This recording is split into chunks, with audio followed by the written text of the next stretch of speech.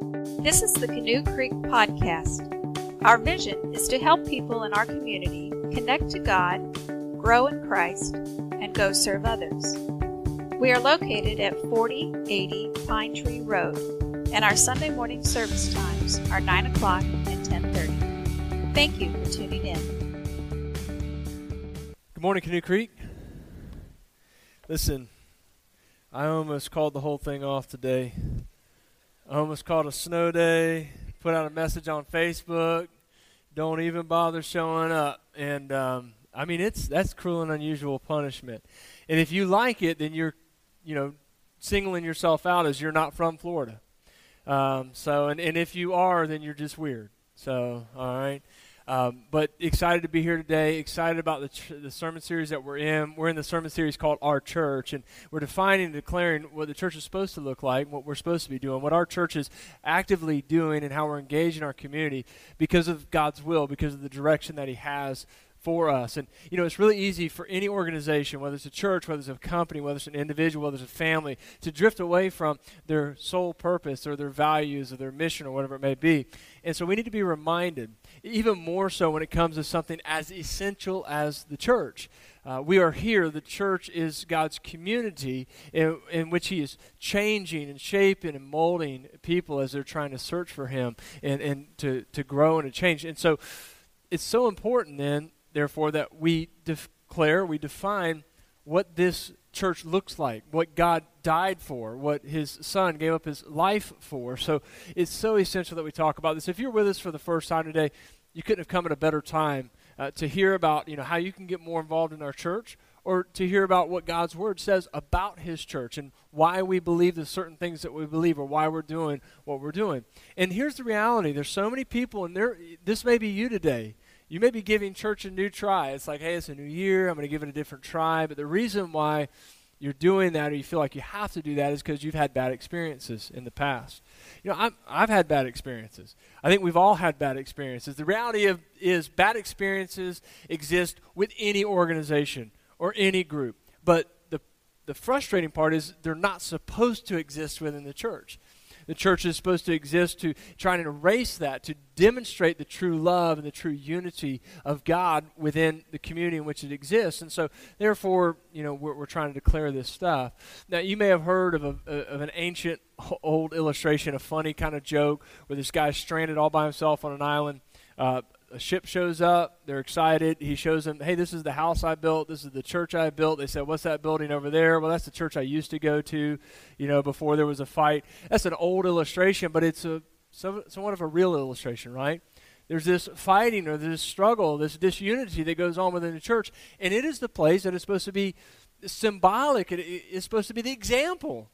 It's supposed to be the standard for where there is love and for where there is unity.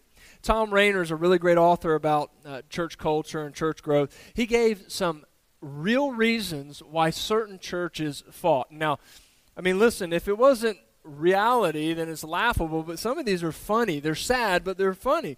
One church fought over whether or not to install bathroom dividers, bathroom stalls in the women's restroom. Like, you're actually fighting over that? That church is trying to take fellowship to a whole new level. You know what I'm saying? But they fought over that. One church fought whether they should allow people to wear black T-shirts because black is the color of the devil. I thought he was red, but they fought over that, whatever the deal. One church fought whether the church should allow deviled eggs within their meals. I'm like, hey, just balance it out with angel food cake. It's all good. One church fought whether or not their communion should be gluten-free. This obviously was a millennial church, but whatever. So some church members left one church based on the fact that a group within that church hid a vacuum cleaner from them. So they left. Started the Second Church of Dyson, I'm not sure, but they left. A church member was chastised one time in one church because she brought vanilla syrup to the coffee bar, and they thought it resembled too much like liquor. So listen, don't be spiking the church coffee, but she got chastised for that. There was one church that had a business meeting where they fought over a purchase. And they fought for 2 various business meetings for 2 months until they finally decided to make the purchase. They purchased a weed eater. They were fighting over whether or not to purchase a weed eater. I'm not kidding you. Wackiest meeting ever. So that was actually pretty funny. I got to... Come on. Okay, so the last one, though, and this one, another one here, a disagreement over whether or not they'd use the term potluck instead of pot blessing for their meals together. That church, obviously, in Colorado, but whatever, the deal, doesn't really matter. So some of you are slower than others. But anyway, listen, the most foolish reasons, and that's just a few out of this long list that Tom Rainer had published, real reasons why churches fought. And there's really no reason to fight. There's a way in which we can deal with disagreements. We are called to be united in love in Christ, unity around the Father, the Son, and the Spirit. And here's the reality. People struggle to find their way to God relationally or back to God relationally. And the last thing they need is a church standing in the way, making it more difficult, making the pathway to God more cloudy or unclear. And so the church is supposed to be God's plan for bringing his life-changing message, his life-reshaping message to the community in which they exist. And this is why our church is a community where God changes people. And that's what we're talking about. No matter what we say throughout the sermon series, we come back to that concept that is God's church is a community. Notice we say it's not a place, because it's not defined by a location, it's not defined by a building, it's not some sort of geographical area, on the globe. It's a community. We talked about that last week. You can listen to that sermon if you have our app. You just listen to it right on your phone. But listen, it's a community, and it's a community where when it's right, when it's functioning just like God himself functions, the Father, the Son, the Spirit, together, that we see God changing people. He doesn't force himself on people like we said last week, but he allows and he invites and he provides opportunity for people to see him more clearly, to experience his love more abundantly, and ultimately lead them to make the decisions themselves, to start taking those next steps, to trusting him. That's why his community is a place where he ultimately changes people. And the number one reason why people will stay at a church, studies and studies continue to demonstrate this over the years. The number one reasons why somebody stays at church, it's not the music. Now, that's number 3 or 4 on the list nowadays. And it's not how well the person up front speaks or how good of a speaker they are. It's always whether or not they feel accepted. It's always whether or not they feel welcome. Whether or not they feel like they were kind of put on the outside, or whether or not they feel like people are willing to be open and invite me into their life at that place. That's why, listen, we have a welcoming team. And we're thankful for them. We're thankful for warm smiles and warm handshakes in the foyer. But here's the reality. A church that is truly a community, everybody's a greeter. Everybody welcomes somebody. You may be an introvert, and that's really hard for you. Maybe all you've got just go up to a few faces and say, hey, how you doing this morning? Strike up a conversation. But, we all push ourselves to maybe find a new face, to say hello, find out who somebody is, whatever it may be. But this is the kind of community in which God desires, because this is the kind of community in which he develops significant changes in people's lives. So let's use a verse this morning to talk about this topic. We're talking about our church, and this morning we're talking about our church is one. That means we have unity. We are unified. And so our church is one. In John chapter 17, we find this text where Jesus prays for us, and he talks about this concept of our church being one, of the church that is supposed to be united in so many ways. And if you're following along, you can use your Bibles for John chapter 17. If you don't have a Bible, look on the rows in front of you. You'll find Bibles there. You can take those Bibles home, by the way, if you don't own one. We want you to have God's Word with you. And also, if you use the Bible app, you'll find in the events tab our name, Canoe Creek Christian Church. You click on that if you use a Bible on your phone. You'll find my sermon notes in there, so you can follow along even more closely if you desire. But we're gonna read John chapter 17. We're gonna use that verse to mainly guide this idea of our church is one, and we're gonna fill in with some other scriptures as well. So John chapter 17, beginning, I believe, in verse 20 is where we're at, and we're gonna read through 26. This is what we read. Jesus says, "My prayer is not for them alone. I pray also for those who will believe in me through their message. Did you know that Jesus Christ prayed for you and prays for you? This is awesome to know. That all of them, that's us, may be one. That we are united. Father, just as you are in me and I am in you, may they also be in us, so that the world may believe that you have sent me. May God and His Son, Jesus Christ, the presence of His Spirit, be in us. Why? There's a goal, so that the world will learn who Jesus is. They will know that God the Father who created them has sent Jesus for their salvation. And then begin in verse 22. It says, I have given them the glory that you gave me, that they may be one as we are one. I and them and you and me. May they be brought to complete unity, to let the world know that you sent me and have loved them even as you have loved me. Father, I want those you have given me to be with me where I am and to see my glory, the glory you have given me, because you loved me before the creation of the world. Righteous Father, though the world does not know you, I know you, and they know that you have sent me. I have made you known to them and will continue to make you known, in order that the love you have for me may be in them, and that I myself may be in them. This is a very powerful prayer for us. This is a very powerful passage. And I'll be honest with you, it takes a few minutes. I read it slower because it takes a few minutes to process all this. There's a lot of in me, in them. But when you go back to it, here's what it basically sums up. It says, when Jesus was on this earth, He was a perfect representation of God. God was in Him. He demonstrated the presence, the character, the power of God on this earth. And here's what's awesome. Jesus prays for us. Jesus tells us in this passage that if we trust in Him, if we believe in Him, if we follow in Him, if we're connected to God, if we're growing in Christ, guess what? People are going to see Christ through us. Christ is dwelling in us. And this is what's so important, because when the community of God comes together, you have the presence and the power of God alive and active, not just simply in when we worship, but it's in how we fellowship, it's in how we serve one another, it's in how we hear about each other's burdens or each other's successes, and how we celebrate that together, and how we share with one another to help one another. When the community sees that, guess what they're seeing? They're seeing the presence of God. They're seeing the love of God. They're seeing the amazing unity of God, and they're moved by it. They're amazed by it. Please don't ask me to try and explain the Trinity. But that's what we see here. We see the Father, the Son, the Spirit.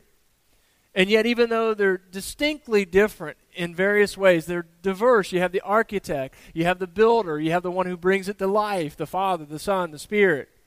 They're perfectly one.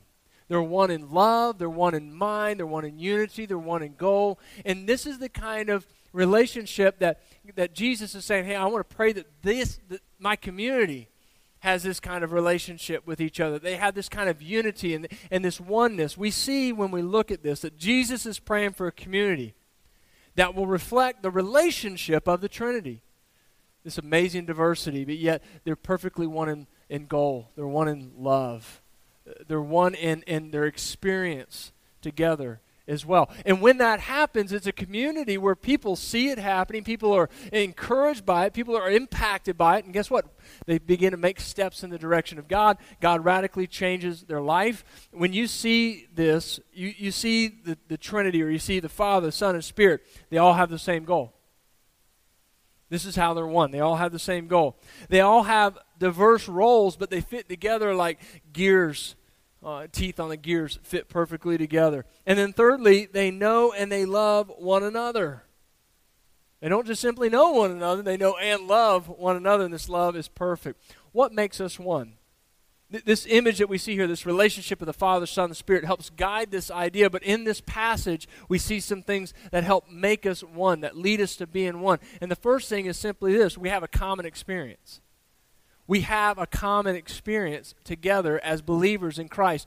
God's church, His community, all share a common experience. Listen, Christianity isn't about uniformity. It's about unity. Tom Rainer on his list also mentioned one of the reasons why a church was fighting. They were fighting because they believed that the worship leader's beard was too long.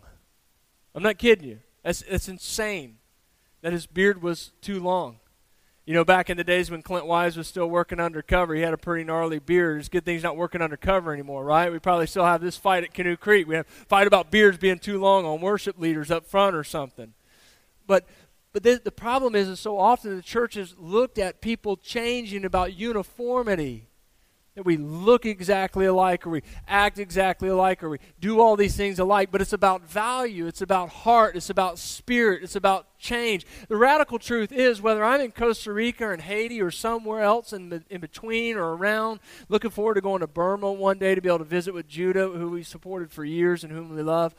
When I am there, I experience the same thing every time. There are people that I don't know. There are people that we don't even speak the same language. There are people who look totally different than me. And yet we find so much joy in the presence of one another because we have a common experience.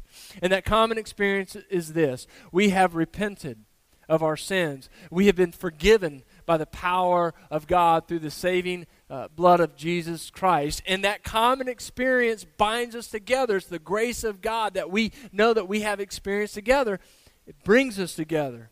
It ties us together.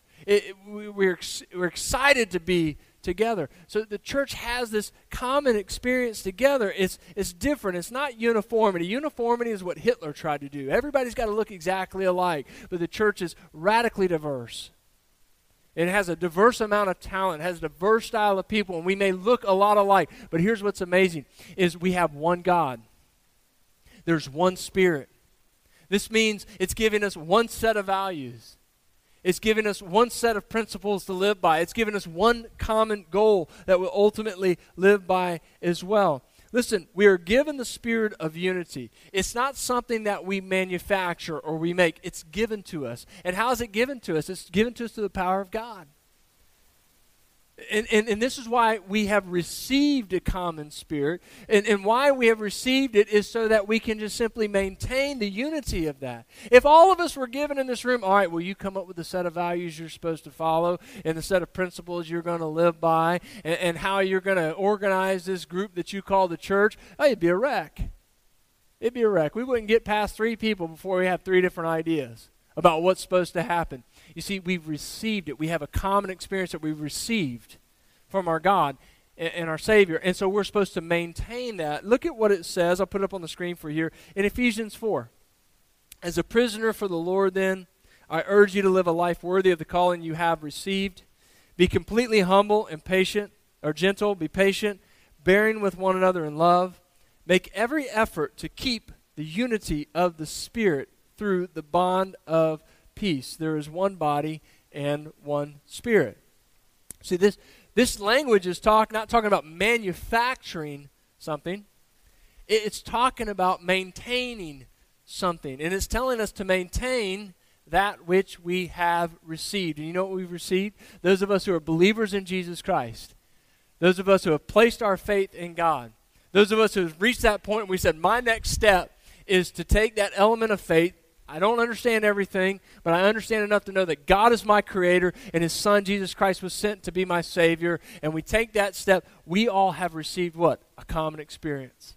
And when we come together, we've received that common experience because we all possess the Spirit of God. We all are able to have that Spirit living within us, within the community of the church. And when we live within the realms, the character of the Spirit of Christ, of the Spirit of God, it moves people, it encourages people, it challenges people. And we're doing this because we all have the same common experience in our salvation with Jesus Christ. And so we need to maintain that. We need to continue to grow in that. And this leads us to something important that we see within this text. Empowered by the Spirit of God, knowing what the values of God are through the Word, we all have one common goal. But a lot of times, right, what happens is churches start fighting about what they're trying to accomplish, and the goals become about budgets and buildings and blah, blah, blah, blah, blah. I don't like this color, I don't like that song, whatever it may be. But Jesus Christ makes it very clear within this passage what our goal is. Jesus says in the passage that we read from John, may they also be in us. May they be in us. This is the idea of possessing the Spirit of God or being in the Spirit of God. May they also be in us so that the world may believe that you have sent me. This is why we talked about connecting with God, growing in Christ. The more we grow in Christ, the more we know who God is, the more we understand what He values, the more we value what He values, the more we live according to that value, the more we demonstrate the character of Christ. And what happens? People see Christ. Essentially, people get to see Him present in His people, in His community. And they're radically moved and radically changed because of that. You know, the Bible talks about the various gifts that we have. And all these, the goal that we have is built upon our ability to do all these various gifts together, to accomplish this, to make Christ present to the world. 1 Corinthians 12 talks about some of the gifts. Ephesians 4 talks about some of the gifts. Romans chapter 12, 1 Peter chapter 4 talks about these various gifts. There's a difference between spiritual gifts and spiritual fruit. Spiritual gifts are about activity. They're about doing. They're about accomplishment. Spiritual fruit is about being. It's about character. So spiritual gift maybe, it's teaching, or it's hospitality, or it's serving, or it's something like this that you're just really gifted at. Whereas spiritual fruit is all of us are trying to be more loving, more joyful, more peaceful, more being. In a sense, it's about character and who Christ is. And here, this is what's most important. All of these things come to us through the Spirit from Christ. And Jesus says something that's extremely baffling, but it helps us tie all this together. He said to His disciples, He said, you and those who come after me, they're going to do even greater works than I do. And you're sitting here thinking, here's a man who raises people from the dead. He, through His own righteousness and power, raises Himself from the dead, essentially. And He says, you're going to do, us together, we're going to do greater things. That's head-scratching kind of stuff. That's mind-boggling kind of stuff. But here's what He intended by it. When we put this idea together, having one common goal and able to accomplish that through various gifts, empowered by the presence of the Spirit, Jesus Christ, when He was here on this earth, was confined to this very small strip of land. I mean, he never left Florida. All right, if He lived in Florida, He never left Florida. In fact, He never made it to the Panhandle. And yet, now, through His community, He is worldwide. His message is preached everywhere. Listen to this. Ephesians 4:8 says, but to each one of us grace has been given, as Christ apportioned it. This is why it says, when He ascended on high, He led captives in His train and gave gifts to men. Men just meaning all humanity. When He triumphed, He distributed to His church, to His community, the various gifts to serve one another, to live in community, so we demonstrate the presence of Christ. Now, listen to what else it says in this letter to the church at Ephesus. It says, He came, that's Jesus, came and preached peace to you who were far off, and peace to those who were near. Now, Ephesus is in modern-day Turkey. Jesus never went there, but Paul clearly says that He's come to you. He's preached the word to you. He's preached peace to you. How did He do that if Jesus never showed up there? He does it through His community. He does it through His church as we gather together in His name. He has given us something that does require an element of faith to believe that He can empower me with His Spirit so that when I live together in community with others and we can demonstrate to the world around us the presence of Christ, the power of Christ, it can lead to the transformation of various people. And this is illustrated with a simple illustration that you've seen before. I mean, if you're walking along the ocean, walking along the sand, and you find a piece of sea glass, it's kind of pretty. I know people who collect that. The edges are worn off and smooth, and you pick it up, and it may have a various hue of color. And it's pretty all in and of itself. But if you took, thousands, millions of those pieces of sea glass, and then you create this amazing mosaic to where you can see it up close, you can just see a little color, a little piece, but then when you back off, it creates this beautiful picture that you can envision, you can see it. This is the idea of God's community. This is the idea of the church. As we work together with these various gifts to accomplish one common goal, it becomes a beautiful image for people. I shared this yesterday with our students after our impact practice and our devotion time. This idea from 1 Corinthians 12, we see these various gifts, but yet the reason why Paul's talking about it is because they're all fighting over who can do this and who can do that. And then I talked about how the Bible always uses this image, that the church is the bride of Christ. When you see a bride on her wedding day, she's dressed very beautifully, her makeup is just right, her hair is just right. You know, when she walks into the wedding hall, everybody stands in honor. You know, all attention is on her. She's beautiful. She's very attractive. This is the imagery that is given to us, to the church. We're supposed to be attractive. People should see us, be pleased with us, be excited to know who we are, get to know us a little bit more, and through us see the presence of God. Through us see the presence of Christ. This will lead people to know who Jesus is, the one whom God, our Creator, sent for salvation, so that everything becomes about Jesus. Everything directs people back to the image, the illustrations, the understanding, the truth about what He has done for us, what He is doing for us. As we connect with God, as we're growing in Christ, we can be changing, dramatically changing people. But here's the problem, right? These gifts that we have, sometimes we use them in such a way that it doesn't create something that is attractive. It creates more of a cacophony. You know, blending of sounds that doesn't make any sense, and there's fighting, there's frustrations, there's aggravations. I don't understand this principle because I'm not a musician. I don't understand all of it, but I know scientifically there's something called sympathetic vibrations or something like that. That if you have A chord, B chord, C chord, or something like that on an instrument, and you strike the right note, it'll start to make one of the chords hum. So the B chord is sitting there humming. You know, while the A chord and the C chord are sitting there going, I don't know what's going on. A is saying to C, why is B jumping around and vibrating like that? Because it doesn't make any sense to me, you know. Well, because it has the gift of B-ness. But this is what happens within the community of God, right? We struggle sometimes. Somebody's got this gift or that gift, and I don't understand why they're doing this or how they're trying to do that or what's going on here. We learn how to respect one another. We learn how to encourage, and we learn how to make the gifts work together, and we trust in the power of God to make that happen. Why? Because we have one common goal, and it's an essential goal. It's the only reason why I am a preacher to this day, because I got to a point where I realized that Jesus Christ is the only way to the Father. And therefore, people need to know about Him. And so I've dedicated my life, as many of you have in your various fields of ministry, wherever it is that you work within your vocation, of sharing people, telling people, trying to demonstrate God to people, through being a part of this community, knowing that God can radically change their lives if they can just get a glimpse of who He is. Because all of us work towards this one common goal.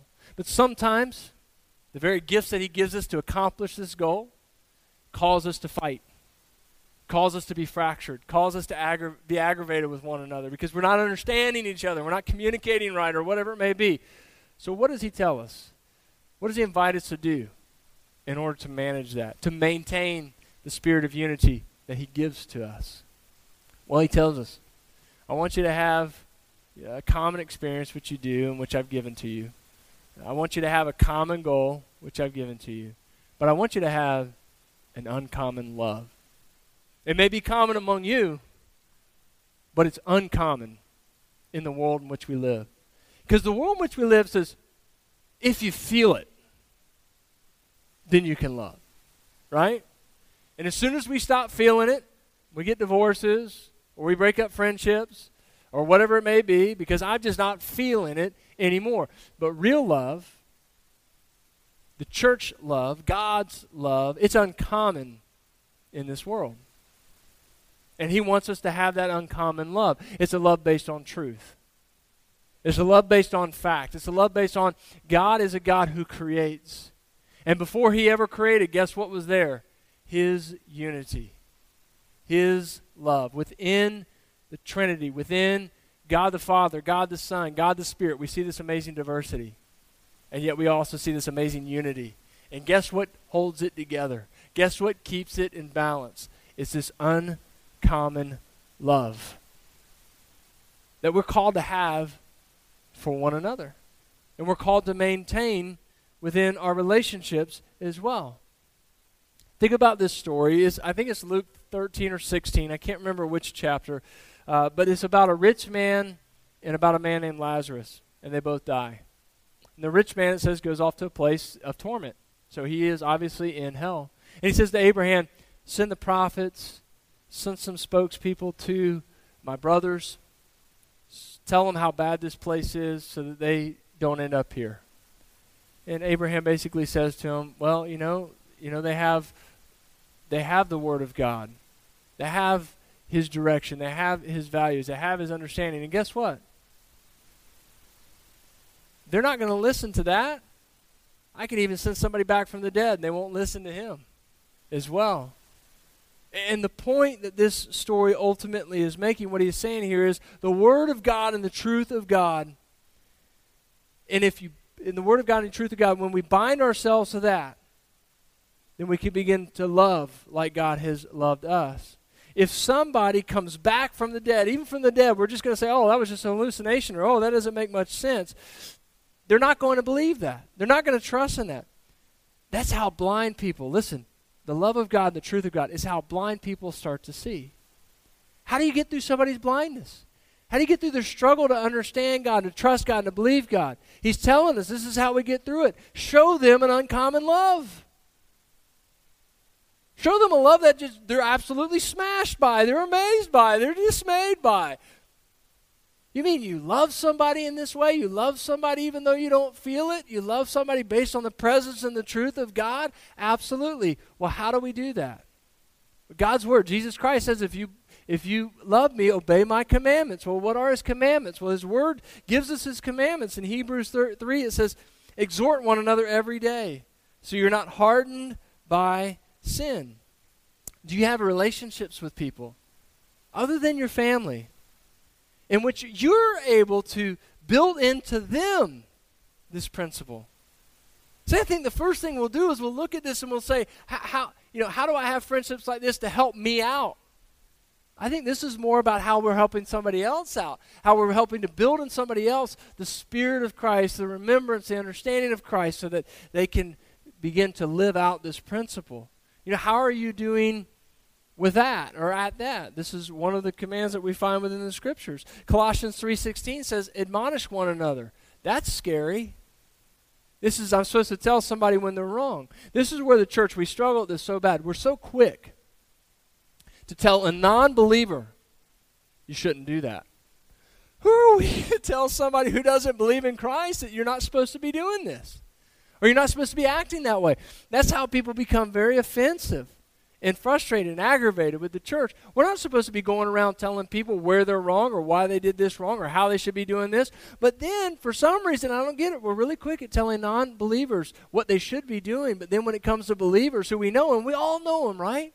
People who talk behind people's backs, people who are professed Christians, yet they talk like a sailor, whatever it may be, whatever sins that are represented within our body, within our church, within the community, and yet we just, I don't want to say anything because I may offend them. I may upset them, and yet we're told that we need to point that out. And isn't that loving somebody? If somebody says, I profess to be a Christian, I belong to Christ, He's my Lord and Savior, and then they act in such a way with a character that is not in line with those values, isn't it loving for us to say, hey, you've professed this, but you're not living in such a way that align with that? So this is why He's given us this command to admonish one another. How are we doing at that? We can start there as well. James 5:16, this one's really going to hurt. Confess your sins to one another. Do not jump up in the middle of service and just start blurting out your sins, which you're not going to do anyway, but I'll just go ahead and throw that disclaimer out there. But here's a question. Are there things that you are holding tight in your heart that only you know? That's a painful prison. That is a painful prison. And God is saying, this is what I desire for you, because you'll begin to understand my love more deeply. Find somebody that's ironclad. Find a true friend, a believer in Christ, someone who's professed that Jesus Christ is their Lord and Savior. And then share with them the things that you know will stay with them. And you know that they'll admonish you because they love you. This is how we practice this love that God has asked us to maintain, the spirit of unity. Romans 15:7 says, accept one another. Accept one another. What this means is we can be radically diverse, radically different, but we learn how to love and accept one another despite the fact that we don't have uniformity, we have unity based on the Spirit of Christ.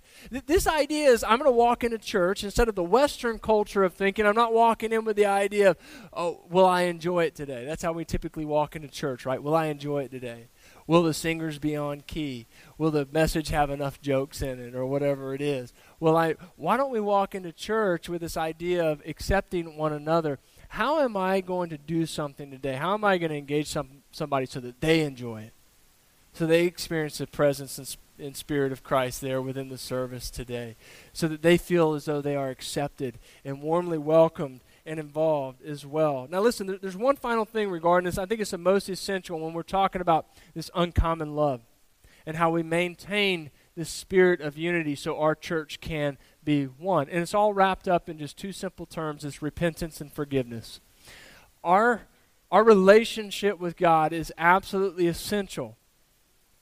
It's absolutely essential that there's repentance and there's forgiveness. When we recognize who God is and we trust in Him, we're going to repent. That means we're going to focus on Him. We're going to believe Him. He has values for our life. I'm going to start adapting my life to those values. I'm going to make them a core central part of me. That's repentance. And then we receive the forgiveness of God through His Son, Jesus Christ.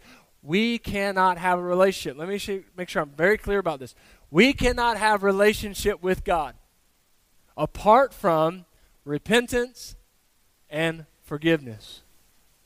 But yet, we have this amazing idea that we're going to be able to have this wonderful, beautiful, God-glorifying relationships with other people within this community, and yet we don't practice repentance and forgiveness. You see, what it is that God gives to us through repentance and forgiveness, what it is that He demonstrates to us, His love, it's powerful. And He says, I want you to get it. I want you to understand it. I want you to know it. I want you to experience it. I want you to be one with it. And so He says, I tell you what I'll do. I'll put you in a community with other people. And I know everybody else is an idiot because they are. Right? That's how we think. Man, if everybody was like me, it'd be awesome. I say that like at least 3 times a week, okay? This is true. This is sad, but it's true. Well, now we're in a community where, guess what?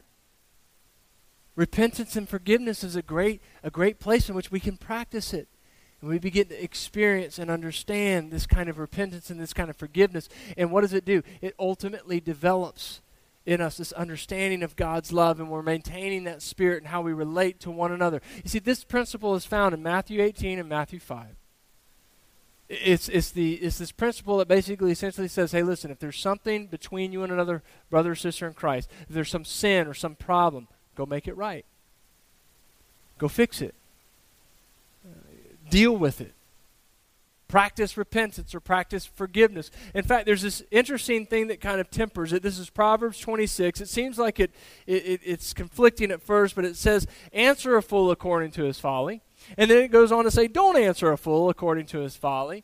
But when you look at it in context, when it comes to the relationships, there are times when people will attempt to just use your graciousness, your desire to be peaceful. They'll just use it to go on sinning. They'll just use it to manipulate. They'll try and twist things up and ultimately use your love to just harm themselves more. And at that point, that's when you step away. That's when you walk away. You want the relationship to be peaceful. You want it to be fixed, but the only way to do it is to step away from it, because all they're doing with my graciousness and my love is abusing it and making themselves worse. And so, but regarding the other, answer a fool according to his folly, what we learn in this principle from Matthew 18 or chapter 5 of Matthew is that when there's something between you and another brother, when there's a sin, when there's an issue, whether you caused it or not, or think you didn't cause it or not, whatever it may be. It's not 60-40, 80-20. It's whenever you know there's a problem, guess what? Go talk to somebody, the person involved. Go fix it. Work towards some resolution. Is there a need for repentance? Is there a need for forgiveness? There may be. You may go talk to somebody to get advice or counsel first. But the biblical principle is you go practice what? Repentance and forgiveness and demonstrate the love of God in that. What is repentance? It's confessing to God your sin. It's confessing to a brother or a sister that you have upset or harmed or whatever, that you did something wrong. And then it's saying, hey, I've got a plan to make it right. I've got a plan to where I won't do it again. I've got a plan to where we can avoid this happening in the future. And ultimately, what is forgiveness? Forgiveness goes like this. It's granted before it's felt. Think about this for a minute. I've had so many people tell me this, and I've experienced this myself. I don't feel it. And so what do? We don't give forgiveness until we feel it. Well, when you don't feel it anymore, then you have nothing to give. The whole purpose of feeling it, the whole purpose of having the pain in here and the frustration with somebody else is giving you the ability to do what? To actually then forgive. If you don't feel it anymore, then there's no need for it. There's no need to practice it. And what do we give? What is it that we do? How do we forgive somebody? What's the practical application of it? Jesus Christ forgives us. What did he do? He died for our sin. So we don't have to pay for it because we can't pay for it. How do you forgive somebody? Stop making them pay for whatever they did to you. That's what true forgiveness is. And that's where you find true love. And within this, these characteristics that we've mentioned, especially within practicing repentance and forgiveness with one another, we find an uncommon love that helps balance this unique experience that we have through God and this bond that we have through His Spirit as well. God has given us a common experience. He's given us a common goal. And He's given us the tools to maintain an uncommon love through practicing repentance and forgiveness and some of the other things that we mentioned here towards the tail end of this message. So let me ask you a question. Where are you at? What's your next step? Is it your turn to start trying to make this kind of a community for somebody else? Or is it that you're not a believer in God and you really want to take that next step and you've been searching for God and searching for His community that demonstrates this, that shows this? Either way, you got a step to take.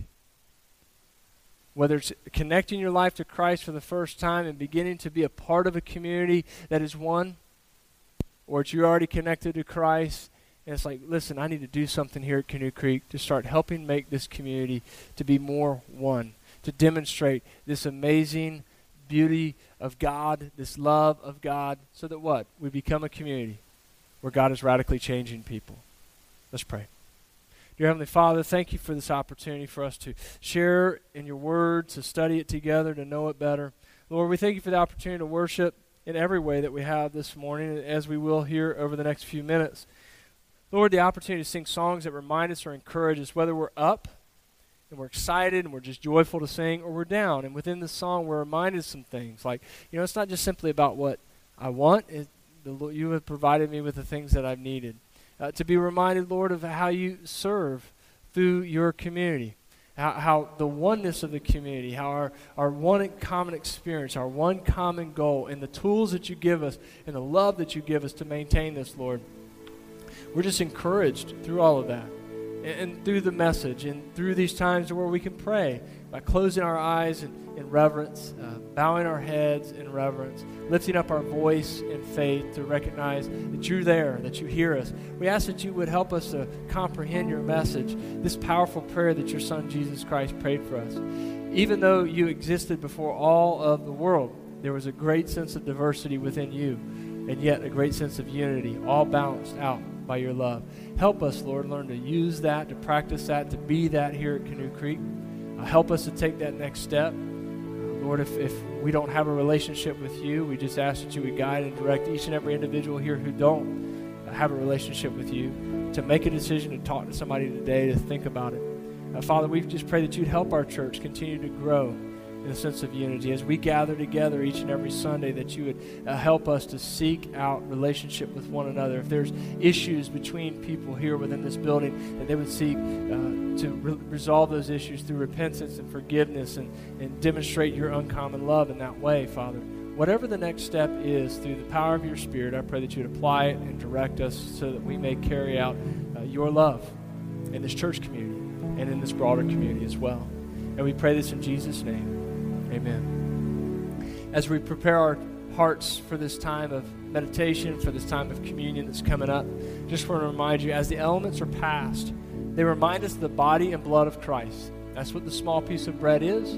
That's what the small cup of juice is.